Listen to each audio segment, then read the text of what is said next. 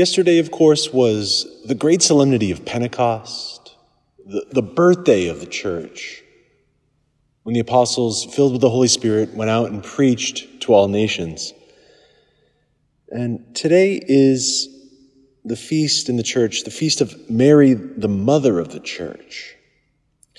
To say that Mary is the mother of the church is also to say that she's the model for the church, especially when it comes to prayer.